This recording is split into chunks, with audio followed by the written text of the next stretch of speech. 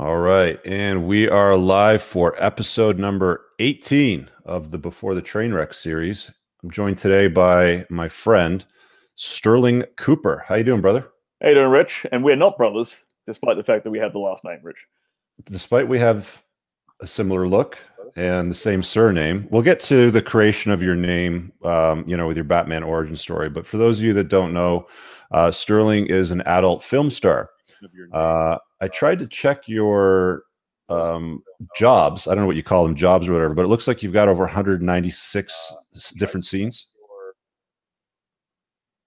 Sorry, I just got a bunch of feedback. Sorry, you're getting feedback from the broadcast running on another. Yeah, I just closed that window down. My bad. Perfect. That's where it's coming from. Yeah. So sorry. On the listing here. So when I search your name, it takes me to a iafd.com site, and it looks like you got like 196 plus scenes. I actually have over 300. They don't really count. There's a bunch of smaller websites I've shot for that don't end up on that list. They tend to focus mainly on like the big American companies. Okay. Yeah. So needless to say, I mean, you've got a pretty decent notch count. You got a lot of experience. This is not new for you. Yeah. No, I mean, I had a pretty big notch count before I even got into the industry, to be honest. Yeah. So let's talk about your move into the industry, because you weren't Stirling Cooper, your entire life. You were just a guy in Australia that was running his own business. Yeah. Yeah. So I ran a paleo meal delivery business back in Australia. That's kind of how I learned about like nutrition and getting in shape and hitting the gym. All that sort of coalesced. Yeah, and then I kind of got sick of it after a while. I had some falling out with my business partner, and then he left, and I sold the business, and I decided to get into porn because I'd kind of always wanted to do it as a teenager. That was like the teenage fantasy, was being in porn. And coming from like a really small country town in rural Australia, you don't really get exposed to much of that, like celebrity or stardom or like film stars and things like that. So it was quite glamorized. And how old were you when you decided to sell your business? 29. What was it? Oh, okay. So, dude, that was recently then, because you're what, 33? Yeah. Yeah. So 4 years ago. So you've been running this business doing paleo food delivery. And what about leaving that and getting into porn appeal to you, aside from unlimited sex with beautiful women? That was the main reason, Rich. Is that right? Beautiful women. It was also like I kind of locked myself into like a prison of my own making with that business. The way I'd set it up, it was very hard for me to extract myself from the hands-on day-to-day nature of it. I mean, I've heard your story about, your finance business and stuff. So I wasn't really able to separate myself too much from it. Mm-hmm. And the income had kind of capped, and so I've had, prior to that, I ran an underwear business, which wasn't as successful, unfortunately. Mm-hmm. Did a Kickstarter before that. And then before that, I was a pharmaceutical chemist. I have a chemistry degree. So like I've bounced through various different fields and experiences, primarily because I'm the kind of guy that can get bored with things very quickly, so I'm always looking for that new adventure, that new excitement, something that I can learn from scratch, something I've got no idea about, and I can learn it from scratch, and it just presents a new challenge for me. So that's a lot of times when guys kind of fall into something that they feel is their purpose, it's like taking a frying pan to the forehead and it's real obvious. Was there a frying pan to the forehead moment when you got into porn, when you said, okay, I don't want to be a chemist, I don't want to deliver paleo food, don't want anything to do with any of these other things? I guess I wouldn't say it's like, it'd be pretty funny to say that being in the adult film industry was my purpose in life. Mm-hmm. I don't feel like it's last time we talked, though, you said that you can't see yourself doing anything else. That's correct, because I love this job. Yeah. There's no like I said, I've done a lot of different kinds of work. There is no job quite like this. It is unbelievably fun, even more fun than you might imagine. Yeah, I want to talk about that. Before we go there, how did you arrive at Stirling Cooper? So, for those guys that are watching that are unfamiliar, most people aren't using their real names when it comes to adult film. Does anybody use a real name? Some girls will use their middle and last names. Okay. So, how did you arrive at Stirling Cooper? Sterling came, well, first of all, after I picked my name, everyone assumed that I'd gotten it from Mad Men, because that's the name of their advertising agency. I'd never even seen Mad Men until after I'd picked the name. But Sterling came from the Adult Swim cartoon Archer, the main character Sterling, this ridiculous spy character. Love that show, so I picked Sterling, and the Cooper came from Bradley Cooper because I like Bradley Cooper's character in the movie Limitless. So I just smashed them together. Actually, there was actually a few other names on like the potential name list, and I basically just DM'd all the girls in my phone and said, "Hey, which of these like 3 names sounds the sexiest?" And Stirling Cooper was the winner. It's funny you say that because women tend to appreciate the last name Cooper. I mean, I've got nothing else to compare it to. Obviously, you had a different last name before. How does that normally get received? This is much better received. there you go. My real name's a bit. My real name is not a sexy name. Yeah, that's fine. You can keep it under the radar. And for those of you that aren't familiar with the origin of Cooper, it's actually they would tag the name Cooper to anybody that was a barrel maker in medieval England. So everybody had a task, and anybody that was making barrels was known as Coopers, believe it or not. But yeah, let's keep going. So as far as why you love this more than anything that you've ever done, aside from the obvious, I mean, there's got to be some other things beyond just being able to sleep with beautiful women. Because I mean, anybody with looks, money, status, you know, that has their shit sorted, that's a high value man, can really have access to as many women as he wants. Yeah. Yeah. So there's got to be more to it than just the women part. So the pay is actually really, really good for like the time you spend on set. Like my hourly rate is like higher than it's ever been in my life. And I earn more money doing this than I ever did. I mean, prior to this, my highest paying job was being like an industrial chemist for a pharmaceutical company. Like, and I earn more doing this with like a third of the. What is the hourly rate for a male porn star? Well, you're looking at about $100 an hour if you break down like how long you're actually on set for and what you're getting. Okay. Yeah. Okay. So there's that. Obviously, like there's the obvious reasons why, you know, anyone would enjoy this job. But then there's like the camaraderie and I guess the freedom of the industry itself. You're not beholden to the kind of PC-less, I mean, the PC humorless environment of the corporate world. You know, you can go to set and you can crack all kinds of jokes. You know, all my co-stars, I'm kissing them on the cheek, I'm slapping them on the ass. Even like the PAs and the assistants, and sometimes when I have a female director, like there's all kinds of flirting going on, and you don't have to worry about, you know, getting a sexual harassment allegation for flirting with somebody on a porn set. They do have sexual harassment allegations, but that's for things that are a little bit more serious. But yeah, it's the freedom aspect of it. And obviously, I'm only working like 15 days out of the month. I have the rest of the time to focus on my health, my fitness, to, you know, keep my relationships with my friends strong. The work-life balance of this is like nothing I've ever done. And like, what was the transition like from your paleo business into adult film? I think you said and if you guys haven't watched it, we did a broadcast about 2.5 weeks ago on Rollo's channel, more focusing on the sexual dynamics part of things. But I think you said something along the lines of you're doing escorting, and then you got involved in like fulfilling either women, like married couples fetishes, where you basically cucking the guy, he'd sit in the corner while you just go to town on his wife, sort of thing. Like, there was a transition into porn, or was that part of it, or like how did that all happen again? Yes, that was part of it. So basically, just to rewind back, before I started the paleo business, I got involved in the swingers scene as a single guy, which is very hard to do.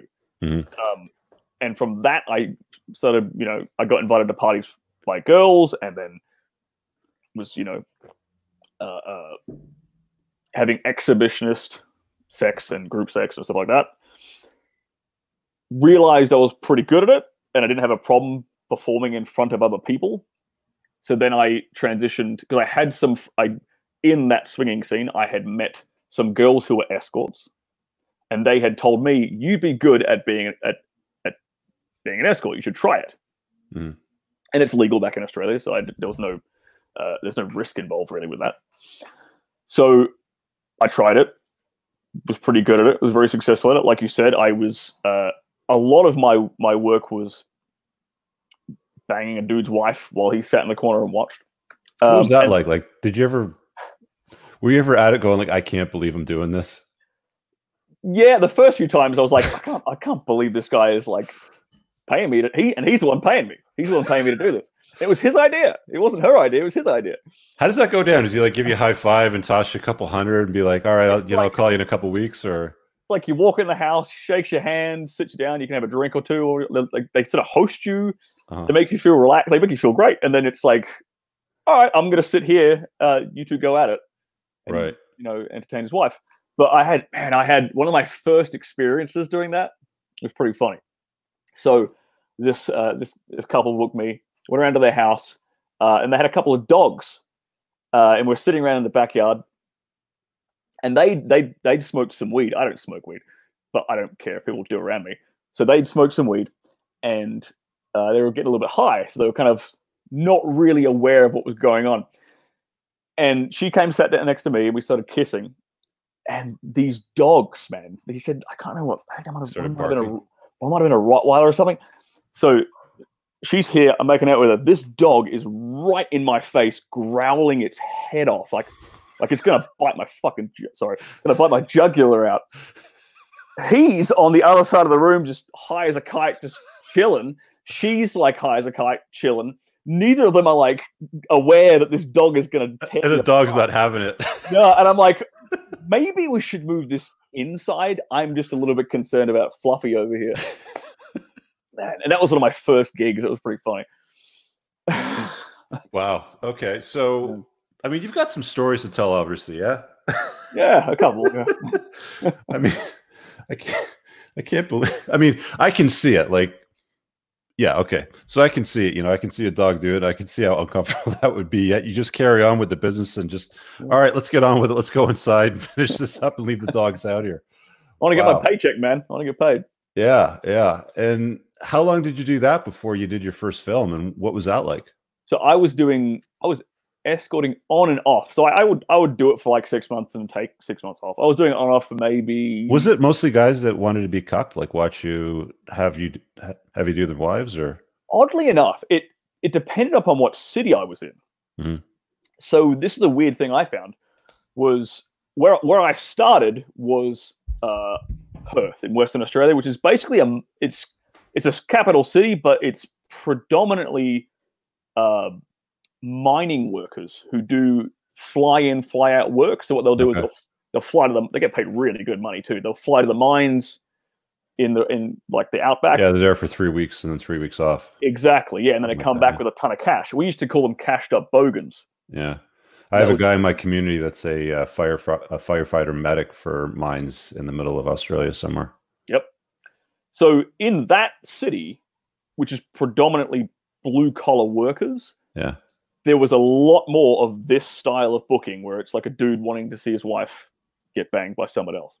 Were these guys alpha males or beta males? Like, how would you describe them if you were to placehold them? I would describe them as like your typical sitcom dad. Oh, like the butt of all jokes, incompetent loser. Like the guy who sort of self-deprecates and makes like whatever she wants kind of jokes. Happy wife, happy life. Yeah, that kind of stuff. Yeah, that's the kind of dude. Well, Bill, I was thinking maybe this like Stirling guy that we find here in the newspaper, would be nice if he porked me, yeah? But okay, whatever you want, sweetheart. It was always the guy's idea, though. It was his idea for it. Always the dude's idea. So here was my theory: is like these guys are away. She never protested though. Like when she set eyes on you, she said, "Of course not." But I think what was happening is these dudes are away for 2 or 3 weeks on a mine site with only dudes, and they're just watching endless amounts of porn, and that's just getting this like fantasy in their head. Oh, I want to see my wife get fucked. I want to see my wife get fucked. And they come home and they book someone like me. Did you ever have women pay for it? Oh yeah. This is the other interesting thing I found. So blue collar city, lots of this sort of cuckolding stuff. In a city like a more metropolitan place like Melbourne or Sydney, it's white collar business women who are earning like 6 figures a year, who are past the wall, like in their 30s, whose dating options are very limited. They can't, like, either they can't find a guy, or they're in a situation career-wise where it would look bad if they were seen. So they're paying you for discretion. They're basically paying you to service and then leave. Then absolutely. But there's also with the when it was couples, it's just about the sex. Yeah. When it was these women on their own, it was always like a dinner date, and like it wasn't just about the sex. It was more about like giving them that experience of being with like an attractive, put together guy. It's funny. Have you? I don't know if you're familiar with this guy. I got him coming on next week for before the train wreck. CW Confidence. He's another Aussie. No. Anyway, he wrote a book on seeking, sugar dating, and his experience in Australia. So he's got an interesting story. Well, I'm going to save that for next Monday, but you guys are going to want to watch that one. But there's similar sort of elements of women kind of like looking just to get their rocks off with some discretion, but in a different kind of way with this. It's interesting. Okay, so you're doing escorting. What was the transition in your first film like? So how did you land that? Like, do you have an agent? Do you just answer an ad in the paper? How does that normally work? Well, when I started, I was in Australia, right?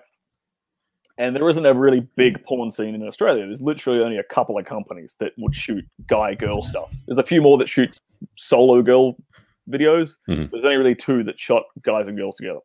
And that's in Melbourne. So I had to move from Perth, leave everything behind, fly across the country to Melbourne to pursue this. But what I did was I got a couple that I knew from the swinging scene, and I said, hey, do you mind if I film us and use this demo footage to like pitch a director? And they were fine with it as long as we didn't share it with anyone else. Mm-hmm. So I got a camera and stuff and filmed a bunch of stuff and then put it in a Dropbox and I guess like wrote them. According to the director, it was the most professional application he'd ever seen for a dude wanting to get into porn. And then, like 2 months later, he signed me up. Or did sign me up.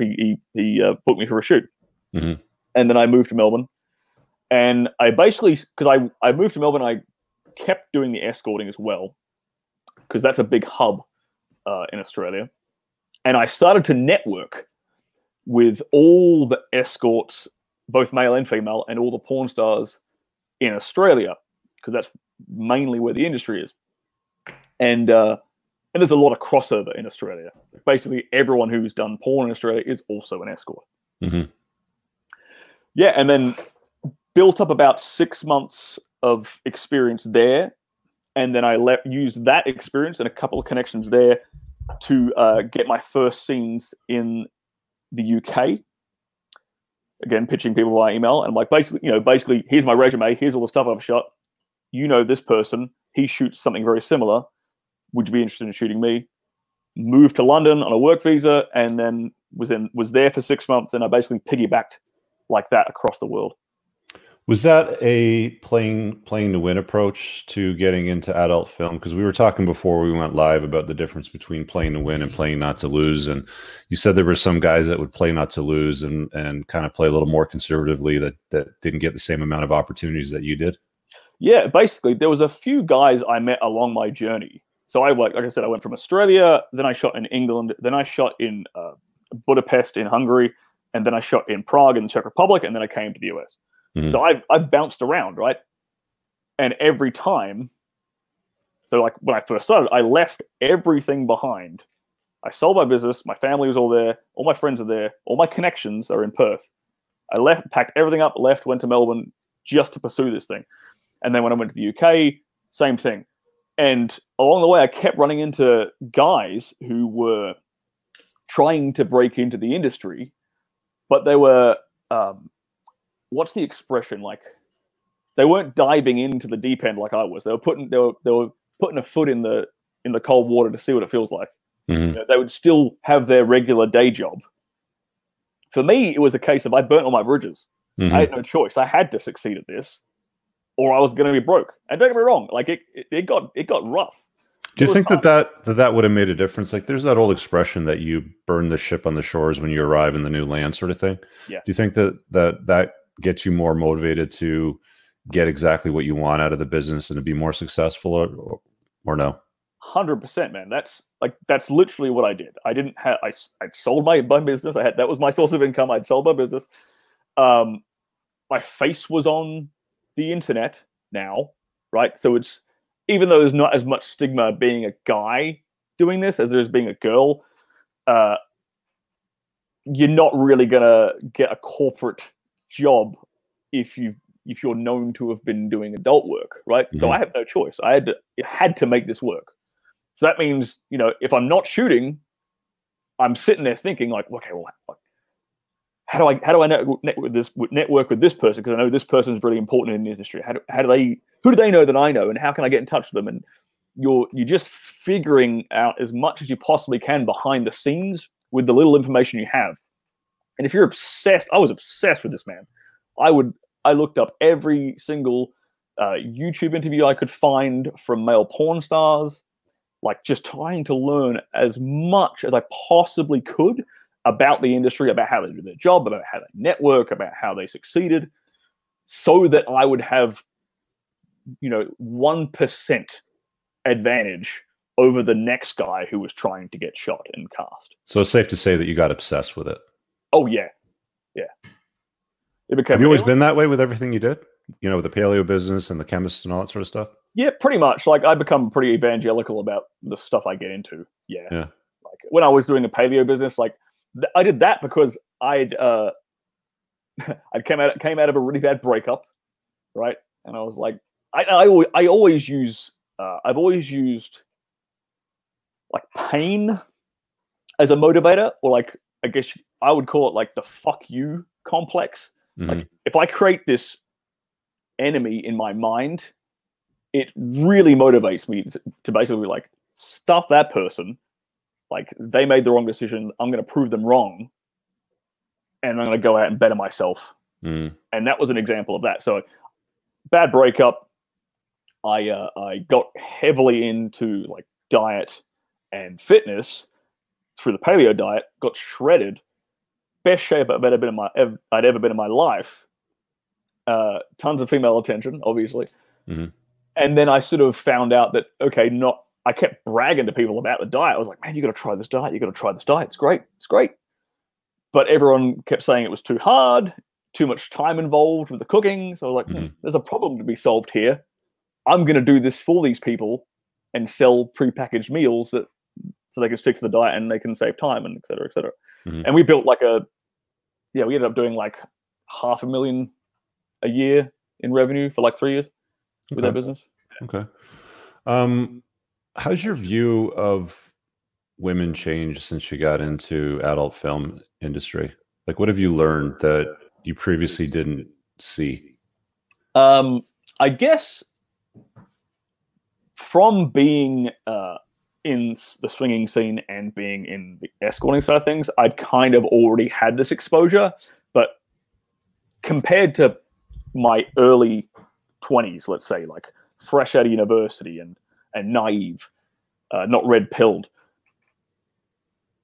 I didn't realize when I was younger how perverted some women can be, and especially how much women love to be submissive and love to be dominated, and there's still quite a lot of them that love to be even degraded and humiliated, just taken control of.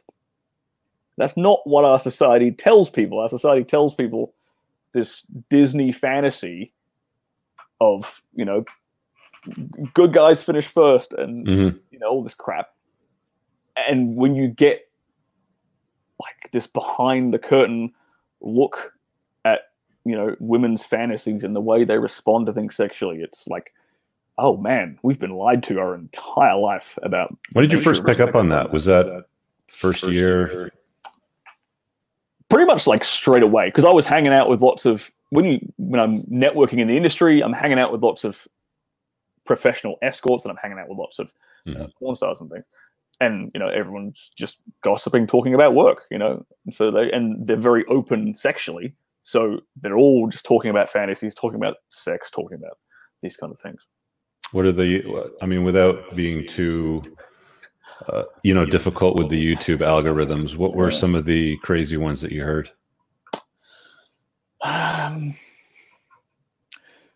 Well, for me, like one of the most interesting ones I've come across recently is a girl who pays for her accountant all of her yearly accounting fees with jars of pee. And she described it to me. She was like, I'm like, so how does this process actually work?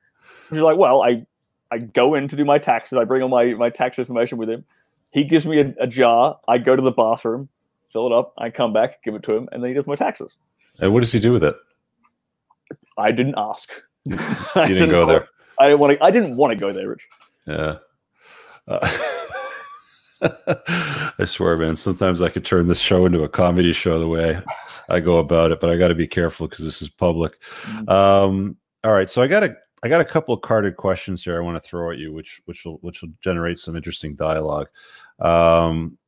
What does a male adult film star daydream about? Money, for me. Yeah, I just daydream about making money. What do you do with money? Like, why is money important to you? Money is important to me because I want to be free. And there's nothing less free than being poor and being constantly concerned about paying the bills. Mm-hmm. It's mentally draining. It occupies your brain so much. And I've been there. I've been like on this journey. Like I said, I became obsessed with it. It was, a burn the boats kind of situation. I got to one point where I literally had $12 in the world, and I'm in a foreign country with no support network, nothing, right? And I pulled myself out of that, right? But that, like, coming from that position, I never want to feel that feeling again. That feeling of like just dread. Of like, holy shit, I might end up on the street, right? So let's talk about money for a minute. So what's your relationship with money like? Like when somebody asks me to kind of get the ball rolling. So if somebody asked me like, how do you view money, Rich? Then my response would be something along the lines of, well, I see it as a store of value. And if you accumulate wealth, then that means that you've created value for people and they've given you money in exchange for that. So it's almost like it's a yardstick. The way that I see it. And I also see it from the perspective that it creates options too, right? Like it gives you the ability to raise the middle finger and tell other people to pound sand that you don't want to work with. It gives you the ability to maneuver and pick up and leave whenever you need to. So I see it as like a freeing tool to certain degree as well. I'm just curious what you see money as, like what your relationship with it is like. So one of my mentors, this is before the porn side of things, one of my mentors taught me early on to think of money as concentrated time. Right? So a really good example he gave me. Why do you pay a plumber? Right? You pay a plumber because there's a certain amount of like his skill set and his expertise, his knowledge of how to fix a problem with your plumbing comes from years of knowledge. So the time it would take for you to learn those same skills, learn that same knowledge, you can save that time by simply paying this man, right? So every transaction, not every transaction, but most transactions are basically a concentration of time. You're giving, when you work a 9-to-5 job, you're exchanging your time for money. But when you're paying people for things, for their skills and their expertise, you're paying them so you don't have to spend that time and energy learning and doing that exact same thing yourself. So the more money you have, if the way I look at it is the more time you actually have in your life. Because you're spending less time on these nitty-gritty things you don't really want to be doing. Yes, it's the best way to put it, I'd say. If you could change one thing about yourself, what would it be?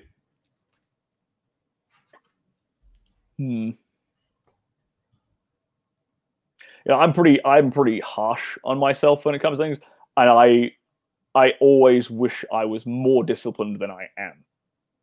I mean, my friends and family would say I'm a pretty disciplined guy, and I'm a pretty harsh on myself. But maybe that's just why I'm relatively successful in my life, because I see myself as lazy, and so that makes me want to be more disciplined and push myself more. So, where did you learn that from? Where did that skill of being harsh on yourself come from? I've had that since a very young age, man. I was like top of my class in school, like always. Whenever I was the guy who came home from school and just sat down and did his homework like every friggin' night, while everyone else is like out like socializing and things. And I think to be honest, that came from like a low self-esteem. Like when I was younger, to be perfectly honest, that was sort of like my way mentally of like making up for my lack of belief in myself. Like, okay, if I can succeed at this, it proves I have worth. And that self-esteem issue isn't there anymore, obviously, but the discipline and the mentality behind working hard is still there. Do you ever get criticized for being too harsh on yourself? I in the past from girlfriends and things I have, yeah, but I'm like, well, you like me because I'm this person, so that opinion means nothing. Yeah, I always find that strange. I mean, I've always been harsh on myself throughout my entire life. I mean, I'm firstborn. I got two younger brothers, and they always seem to look at me like, well, you just seem to get shit done, right? But I find that if you're real hard on yourself, that the world will be a lot easier on you, because the world's a pretty harsh place to begin with. So if you set the bar real high, then when shit comes at you, you've kind of conditioned yourself to deal with that. Yeah, absolutely, man. If you like, nobody has as higher expectations of me as I do. So like, if I fall short of my expectations, I'm always meeting everyone else's expectations. I got another question for you. What are 3 things that you believe you need in order to be happy?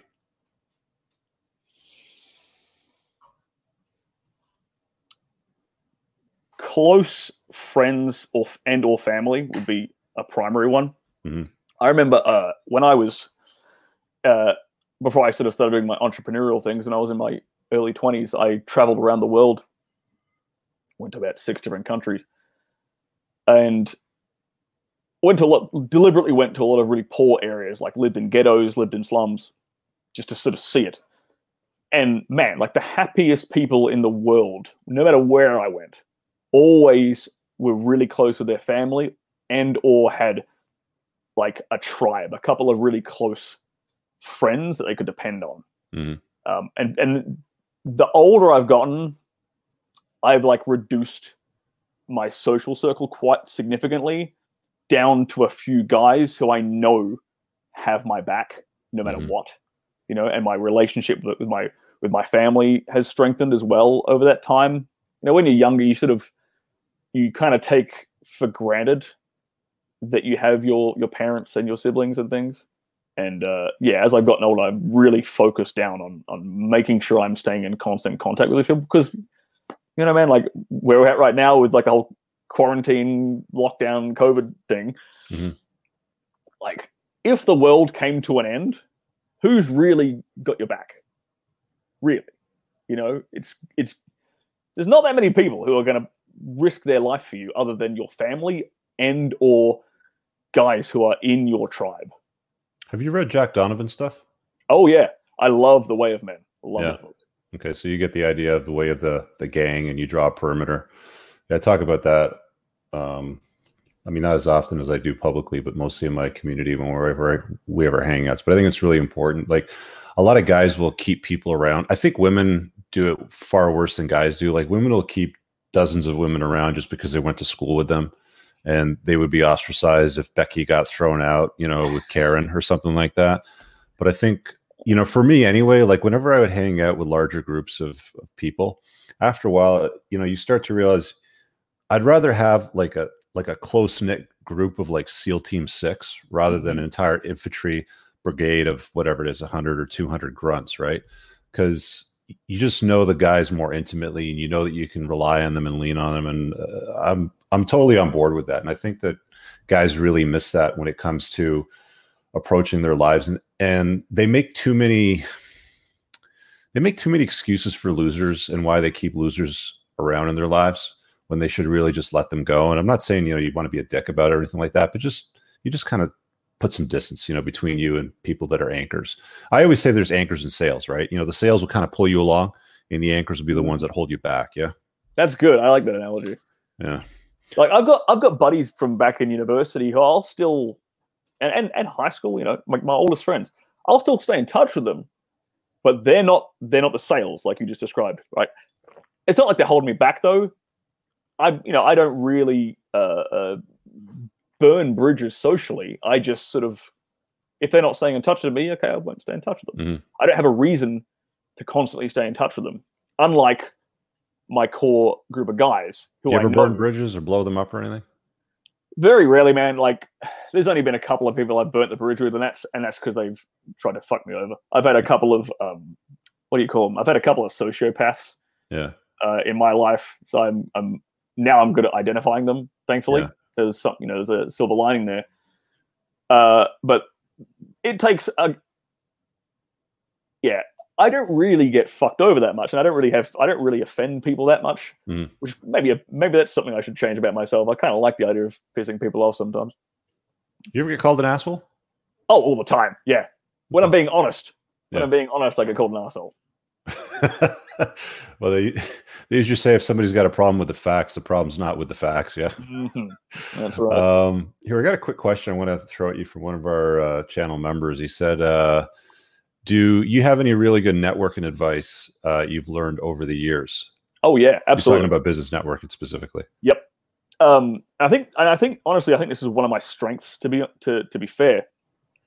So years ago, I read a book, and it's a fantastic book. I recommend everybody should check it out. It's called "Trust Me, I'm Lying: Confessions of a Media Manipulator" by Ryan Holiday. I met Ryan a few years ago. Great guy, right? Yeah. That book's really eye-opening, and it's a bit dated now. It still holds true, though. It holds true. And one of the key lessons I learnt out of that was it was a combination of that and one of my first mentors drilling into me the idea of offer value and solve problems for people. So it's easy to network with people if you can sell them on the idea of your presence. If there's a win-win for both of you, obviously you want something from them, or you want to learn from them or connect with them or whatever. Yeah. But what are they getting out of it? Like, there has to be a reason for them to want, like, for them to even, well, for a start, to get their attention, right? And then for them to want to associate with you, there has to be some kind of benefit for them. Do people ever reach out to you on social media and say, "Hey, I saw that you were in town at this restaurant, and I'd love to pick your brain," sort of thing, and have a coffee with you? You can tell me a little bit more about yourself and your business and blah blah blah. I don't really get that kind of pitch. I get dudes every day saying, "Hey, I want to get into porn. How do I get into porn?" Yeah. And this is a really good example of what I'm talking about. Like, there's guys who will send the message, "Hey, cast me in a porno." Like, they're asking something of me. They want me to do all the work for them. Mm-hmm. Like, well, why on earth would I do that? But then they don't get it. They don't get it, guys like this. I've never really understood that approach myself. I've always kind of understood the intrinsic idea of like offering value to people. Yeah. But then there'll be guys who will ask me in a very respectful, polite way, in a very specific way. They're like, "Hey, I heard this, or I read this about you, or this or that. Here's one really specific question, and then I'll take the time to answer them because they're being polite. But that's very different from someone just generically saying, "How do I get into porn?" Oh, mate, like, watch some YouTube videos for a fucking start. Yeah, like there's plenty of interviews out there. There's some work to do that kind of leads up to the cheat codes, because it's almost like going like. It would be like you or I reaching out to Elon Musk and say, "Hey, I want to build electric cars. You know, can I pick your brain?" I had a mentor once that told me that you always put a price between you and your time when somebody wants it, because obviously they look at you as an expert and they want to pick your brain. But really, what they're saying when they want to pick your brain is they want to pick your pocket, because they want to steal your time from you and steal your wealth. And guys don't get this. So I get messages every day, emails, DMs, whatever, from guys saying, "Hey, you know, I saw you were driving in this part of town. I live in the area. It would be so awesome to have to buy you a drink or buy you a coffee and pick your brain. Or I'd like help with this, or I have a business idea I want to start off the ground, or I'm thinking about marrying this person, but there's some red flags. What do you think?" And it's like, the thing that I learned a while ago it was from Tim Ferriss in the 4-Hour Work Week, I think, because he got into angel investing in what he was doing. I mean, he was living in his mom's minivan at the time. And I think what he was doing, if I recall, was he was donating a lot of his time in Silicon Valley to basically get in front of people. And he was just trying to solve their problems, right? And I think that if you approach people that you want to get help from, is you have to offer something to them first, because they don't know you. They don't have a relationship with you. I think that one of the things that a lot of guys do when they see you on screens, I mean, they see me on a different screen than you. Actually, they probably see us on the same screen, just for different reasons. But when they see you on a screen, it's almost like they form a relationship with you because they've seen you, 2, 3, 4, 5, 10, or 15 times. And they think, okay, I know this guy. I know what he's thinking. I know the topics he talks about, or his moves when it comes to whatever he's doing on adult film. And they just reach out blindly saying, "Hey, big fan. I'd like to talk to you because I'm a big fan." But they don't get that you have to offer something first, right? Yeah. It's really, really important to make sure you offer somebody something first before you go demanding their time for insert reason, right? Well, I think there's a misconception, like with the example you just gave there of guys saying, "Oh, you're in my city. I'd love to buy you lunch or buy you a beer or something," right? There's a misconception in their mind of like that, how valuable that is to you. Yeah. Right. To them, someone buying them a meal or buying them a pint is really cool, and they would probably make friends with somebody at the bar over such a thing. But to a guy like you, whose time is far more valuable and can buy his own damn food, it's not the same value proposition. So I think they're coming at it from they're coming at it from their perspective, not from your perspective, which is a problem. And that's exactly what they've got to learn to switch up.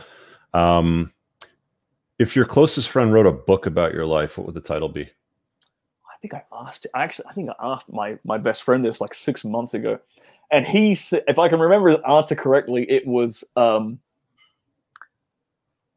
something like finding conservative values in an unusual place. And is that because you found conservative values in adult film? It's because through my experiences, I have become more conservative in my view on life than I used to be. How so? Well, I mean, these days, being what you would call a classical liberal is considered right wing. Mm-hmm. So I guess I'm still I'm very much still a classical liberal, but I believe fundamentally in family, in the structure of that, the relationship with the father and the mother and the children in a family should be, like in that order. Economically conservative. I don't like my tax money going towards things that I deem to be, pointless and inappropriate, Mm-hmm. And I guess part of that comes from age, but a lot of it has come from just experiencing like a really interesting perspective on the world, given the jobs I've done, I guess you could say. Interesting. What did you want to be when you were growing up? Was it always an adult film? The first thing I wanted to be was a paleontologist. Okay, Ross. Yeah, tell us more about that. Well, it was just Jurassic Park came out at the same time. Everybody wanted to be. I mean, actually, not everyone wanted. Just me. I wanted to be a paleontologist. Okay. I think it was like a rock star, and then a paleontologist, and then an actor, and then I wanted to become an academic, and that's kind of when I went to university and went down the chemistry route. Have you ever played the role of a paleontologist in adult film? Because I mean, you've played roles of many things, over 200 scenes. I've played a lot of different things, but sadly, a paleontologist is not one of them yet. I've played a doctor many times. I've played a teacher many times.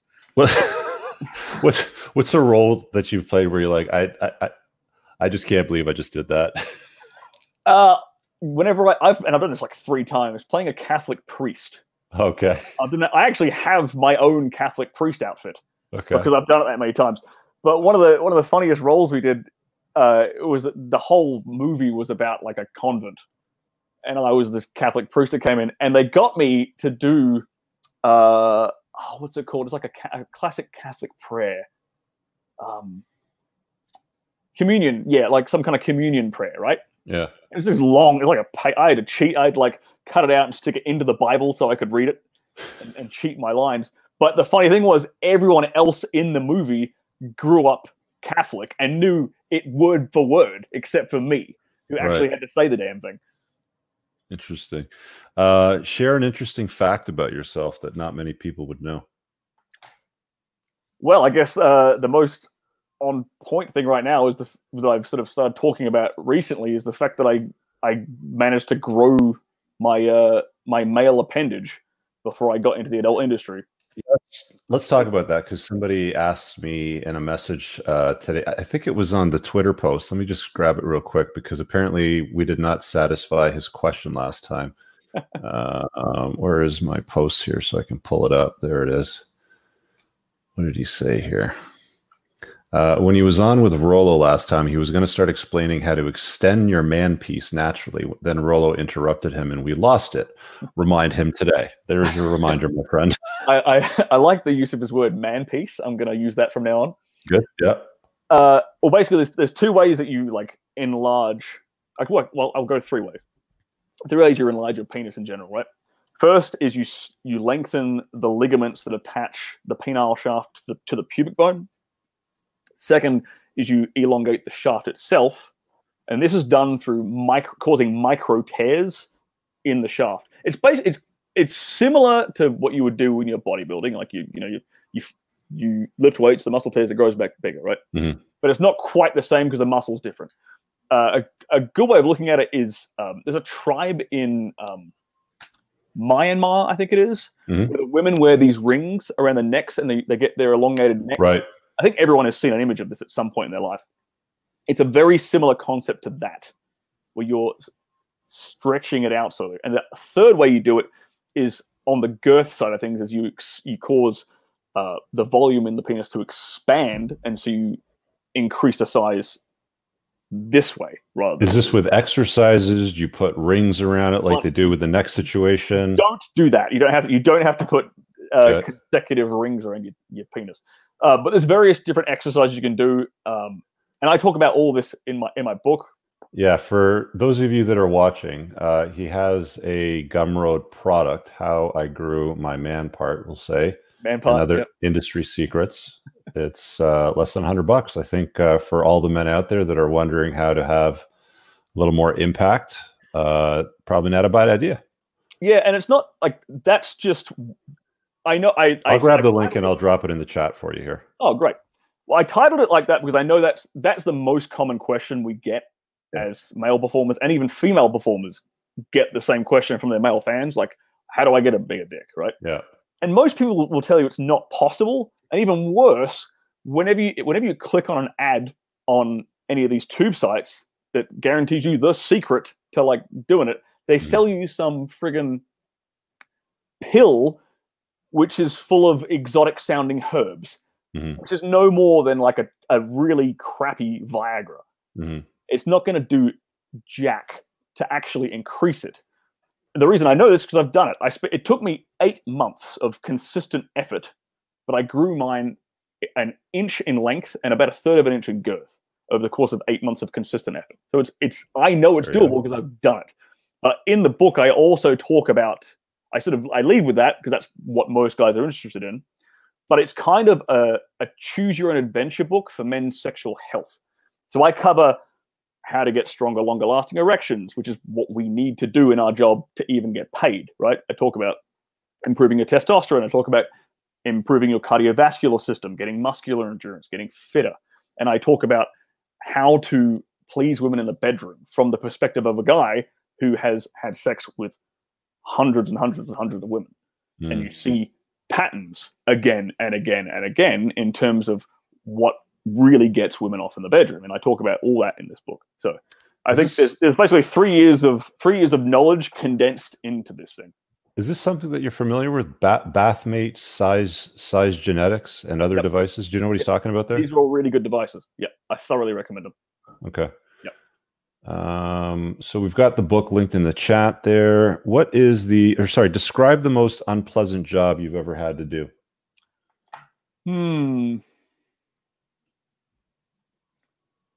Probably fruit picking. Fruit picking? Where was that? I'm from a farming town. Okay. So, and my uncle had a farm, and so my summer job was going out on the farm and just like spending 8 hours in the scorching sun, Australian sun, with you'd always get the first day of doing that was one of the worst days of my job, because you were told to wear like thick socks because the ground is just covered in all these weeds that like stick in your socks and stuff. Yeah. The first day on the job, scorching heat, you're sitting there all day doing the exact same thing, picking apples, and your socks are just full of all these burrs which are just sticking into your legs all day. But it teaches you like an honest day's work. It teaches you what an honest, hard day's work is like. And do you think that every man should do a job that sucks? Absolutely. Yeah. Like one of my old friends from high school, he when he left university, he went and deliberately got a job working as a garbage collector. And he said it was the best job he'd ever worked because he was up at the crack of dawn.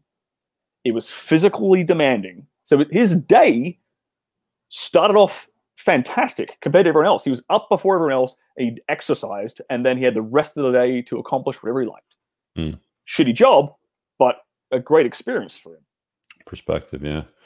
I got a super chat here from Jeremiah. What is the commonality of use of things like Viagra, Cialis, penile implants in the adult industry? The penile implant is a very interesting thing. So I don't know how many guys know about this, but I call it the robot dick.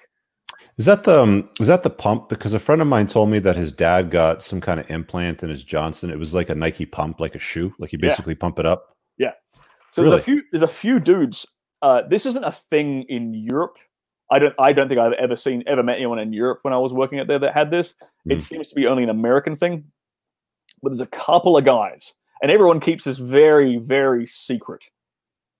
Like no one openly talks about having one. So you sort of have to figure out who's got one just through like rumor and like the experience of the girls who've worked with them, because it feels different. But they basically they hollow out the penis and put this sort of inflatable tube in there, and then they put a pump. I think either in like one of your ball sacks or like on your hip or something, and they push it and it inflates, and that gives them an erection. But basically, I mean, the reason that some of these older dudes in the industry get that is because, one, they're in their 50s and things have stopped working, and two, it makes them unstoppable. Like they don't fail ever. The camera never has to cut, so everyone loves hiring them. So it pays for it. When these guys do it, it pays for itself. It might cost them like 10 grand to get the surgery. They'll make that back within the first month because everyone, like, they've gone from being like an average performer to being like unstoppable on screen. In terms of things like Viagra, Cialis, these are all really common. There's not everybody uses them though. When I got into the industry, I was certain that everyone must use this. There's a bunch of dudes who are just super fit. And this is a lot of what I base my book on, is me learning from these more experienced guys in the industry and learning like what habits they have in their daily life that has caused them to be so good at this job. and basically to have a dick that won't go down.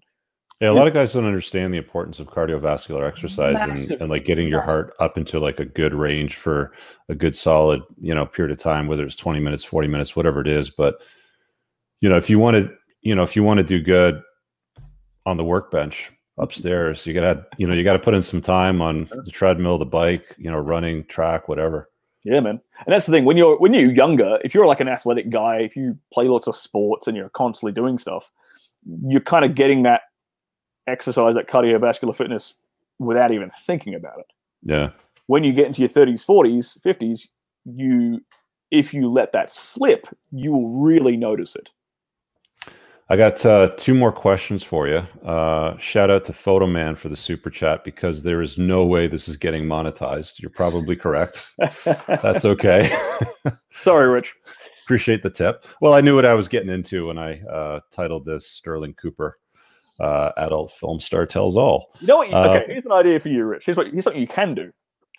You can post this video on Pornhub, and you can make ad revenue on Pornhub because they won't demonetize you. Is that right? That's something I didn't talk about with our last chat.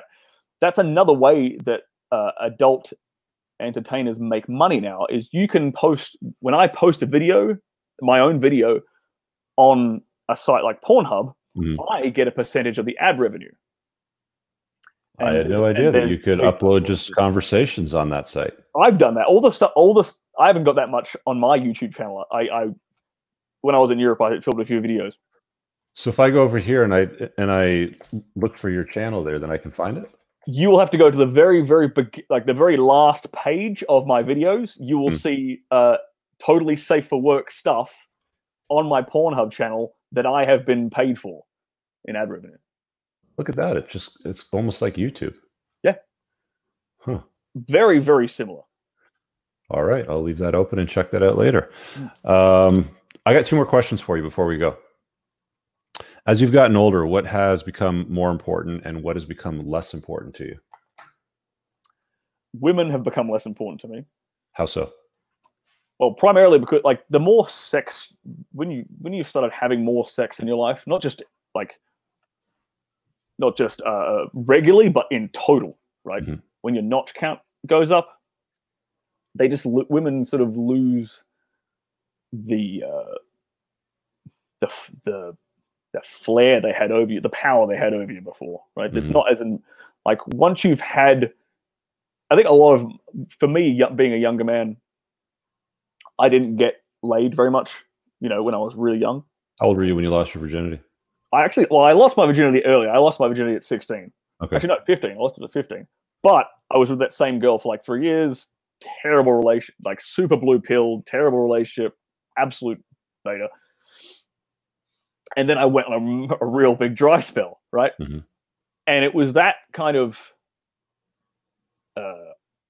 me having all this, had all these sort of sexual fantasies I wanted to play out in real life.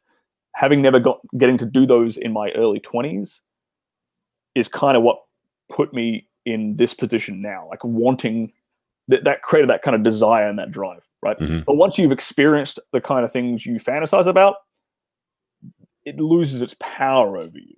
Mm-hmm. Right? So it becomes less important. It's okay, well, and ironically, the less you give a shit about it, the more it comes to you as well. Mm-hmm.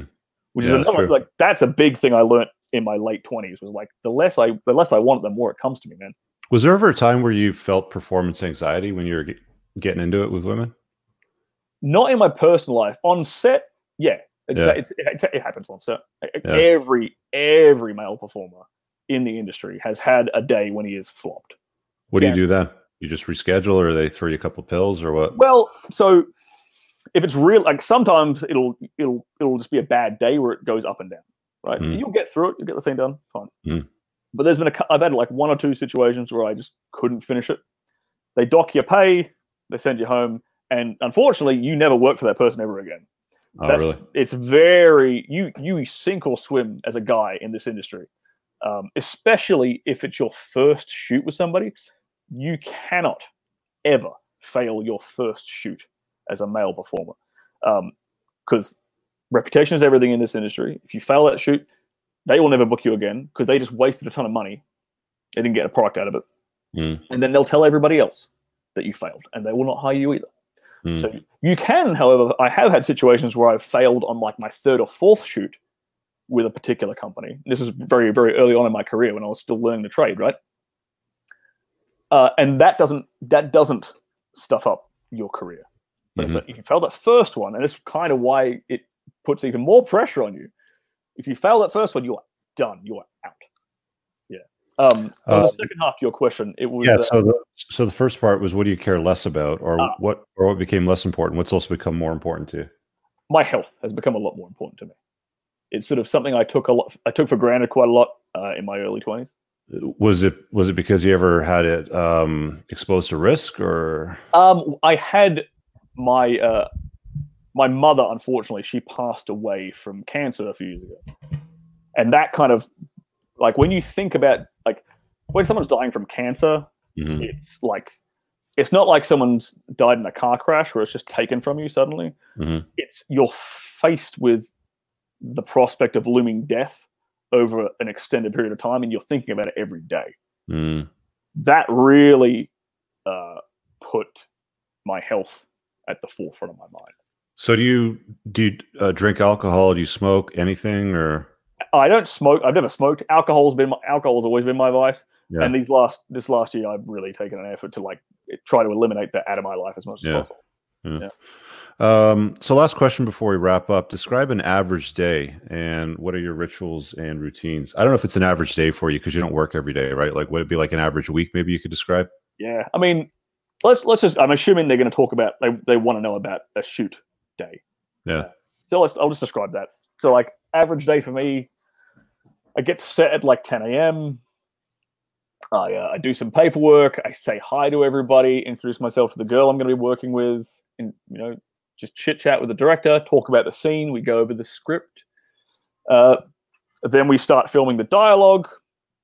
We start taking photos of the dialogue pieces. This normally takes a good couple of hours. They take their time with the setup part, so as to get as much like usable footage as they possibly can. Lots of jokes, talking shit on set, having a laugh. Then we get to the part where we do the hardcore stuff. That's typically, we do the photographs first. We call them the sex stills. We do those first. That takes about 30, 40 minutes. Then you get dressed again, and then you do that in video form. So like the stills are like a dry run, if you will, although not so dry, of what you're going to be doing. Then we get dressed again, film all the video for that part. I orgasm, and then everyone gets to go home. And then I'll come home, and it's like gym or CrossFit or whatever I might have that evening. Yeah, that's a typical shoot day. Yeah. How many times do you film per week? I shoot about 15 days a month. And with the whole quarantine stuff right now, are you working, or is that? Now everyone's on. Our industry's on lockdown, man. It's a very interesting situation because I saw an article recently. California were thinking of taking, because our industry is trying to figure out, okay, how can we go back to work safely? Because we deal with STIs all the time, so we're pretty versed in like how to prevent infection. There hasn't been a HIV transmission on an adult industry set, like a pass certified adult industry set, for like 10 years. So we're pretty good at it. And so the government is actually thinking of taking some advice from the adult industry once we figure out exactly how we're going to do it. But basically, people are allowed to shoot if they have a partner and they live with them. Then like companies are sort of outsourcing work to them. I've had a little bit of work where I do like some Skype stuff, but that's about it. Everyone's relying heavily on their OnlyFans right now. Interesting. Yeah, the OnlyFans thing is a interesting phenomenon. Jerry, thanks for the super chat, dude. He says, Rich, saw that look on your face. I know you're going to get a bunch of DMs for porn checks once you upload this interview. Keep your 20 red flags handy. Yeah, I got to figure out what the situation is with using that platform for uploading content. Wouldn't make a lot of sense just to do it for one, but yeah, I'll definitely take a look at it now that he's mentioned it. Well, that's the thing, man. You can title things a bit more risky or risque than you would title them on YouTube. Well, yeah, I mean, you could obviously title them whatever you want over there, practically. No one's taking your content down on Pornhub. That's the damn Yeah, I guess not. There's no algorithms that are saying, "Oh no, you can't watch this. You should be watching a cat video or listening to somebody over here talking about this nonsense." Yeah. It's been a slice, man. I appreciate you hopping on and sharing some of your experiences and the stories around your life and how you've played to win and what that looked like. And yeah, it's been a good one. Hang on after we go off air because I want to talk to you for a couple minutes. But Cool. yeah, guys, thanks for watching this. Actually, real quick, I got a shout out to the channel sponsor. Just tilt this over here a little this way and say hi to the guys over at Grondike Soap. Slide my finger across. And if you go to coopersoap.com, the coupon code's already actually applied. But if you're going to hit the link pinned in the top description below, you'll get 10% off if you check out with coupons. So this stuff over here is all pheromone infused handmade soap, and they also have a beard oil as well. High quality stuff, and it doesn't disrupt your endocrine system, which is something you definitely want to consider if self-care matters to you. Let me hang on. There we go. Sterling's back. Guys, thanks for watching. Give it a thumbs up. Where can people find you if they want to connect with you after this? The best way to find me is on Twitter. If they want to order an OnlyFans Skype consult with you, or they something. they can even find that on my Twitter. My Twitter is actually safe for work. Yeah. Right now, so that's not you can watch it wherever you want. I'm at Stirling Cooper X. Stirling spelled STIR, like it is here on the video. Yeah. There you go. That's me. STIRLING Cooper X. So check that out. He's a pretty funny guy actually online in that space too. So we'll see you guys in the next broadcast. The next one that I'm doing live will be on Monday, and I've got the fella from Australia who basically shares his personal experience going on sugar sites and seeking and stuff like that. So we'll talk to you guys on that one. Peace out, guys. Thanks, Sterling. Take care.